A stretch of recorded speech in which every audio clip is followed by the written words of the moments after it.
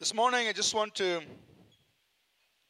bring a simple word of encouragement to us, encouraging us in our pursuit of God, in knowing God. So I will title my message this morning as Knowing Him Intimately. It's good to know the Ten Commandments, but it's better to know the heart of God. To know Him intimately also means to know His ways. His ways are ways of truth. His ways are ways of justice. His ways are ways of compassion. His ways are ways of mercy. To know Him intimately also means to know His power. So how great God is. How big, how powerful, how wonderful He is. It's also to know Him. The Bible says, Daniel chapter 11, verse 32, the latter part of that verse, it says, the people who know their God shall be strong and do great exploits. So our true strength comes from knowing God. When you know Him, there is strength in you, inside you. So the Bible is full of stories of men and women who did great things. And where did they get that strength from? Their strength came from knowing God.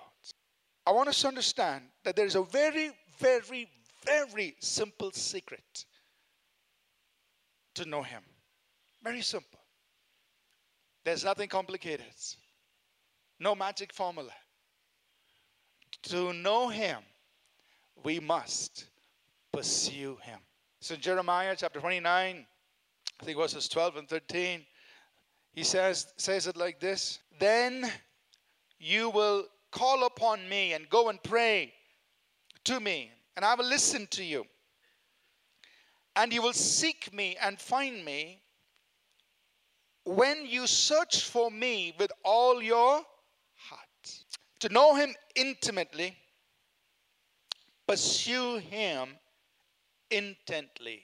That means with focus. The psalmist captured it like this. He said, Psalm 27, verse 4 and 8, he says, one thing I have desired of the Lord, that will I seek, that I may dwell in the house of the Lord all the days of my life, to behold the beauty of the Lord and to inquire in His temple.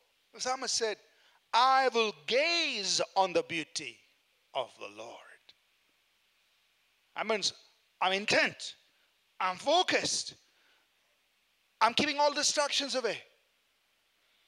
One thing I desire, one thing I will seek, that I may gaze upon the beauty of the Lord. And notice what Hosea says in Hosea chapter 6 and verse 3.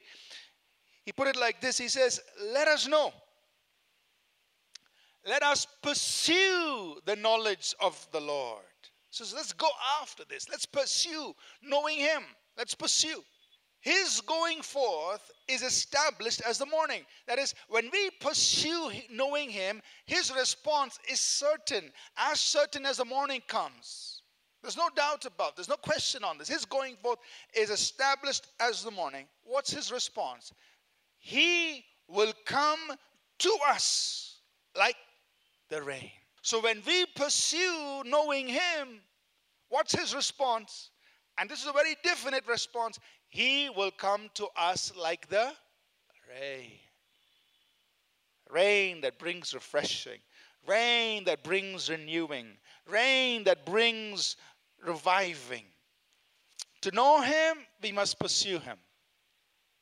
But here's how we must pursue Him. We must pursue Him passionately, wholeheartedly, intently, earnestly, sacrificially, and expectant.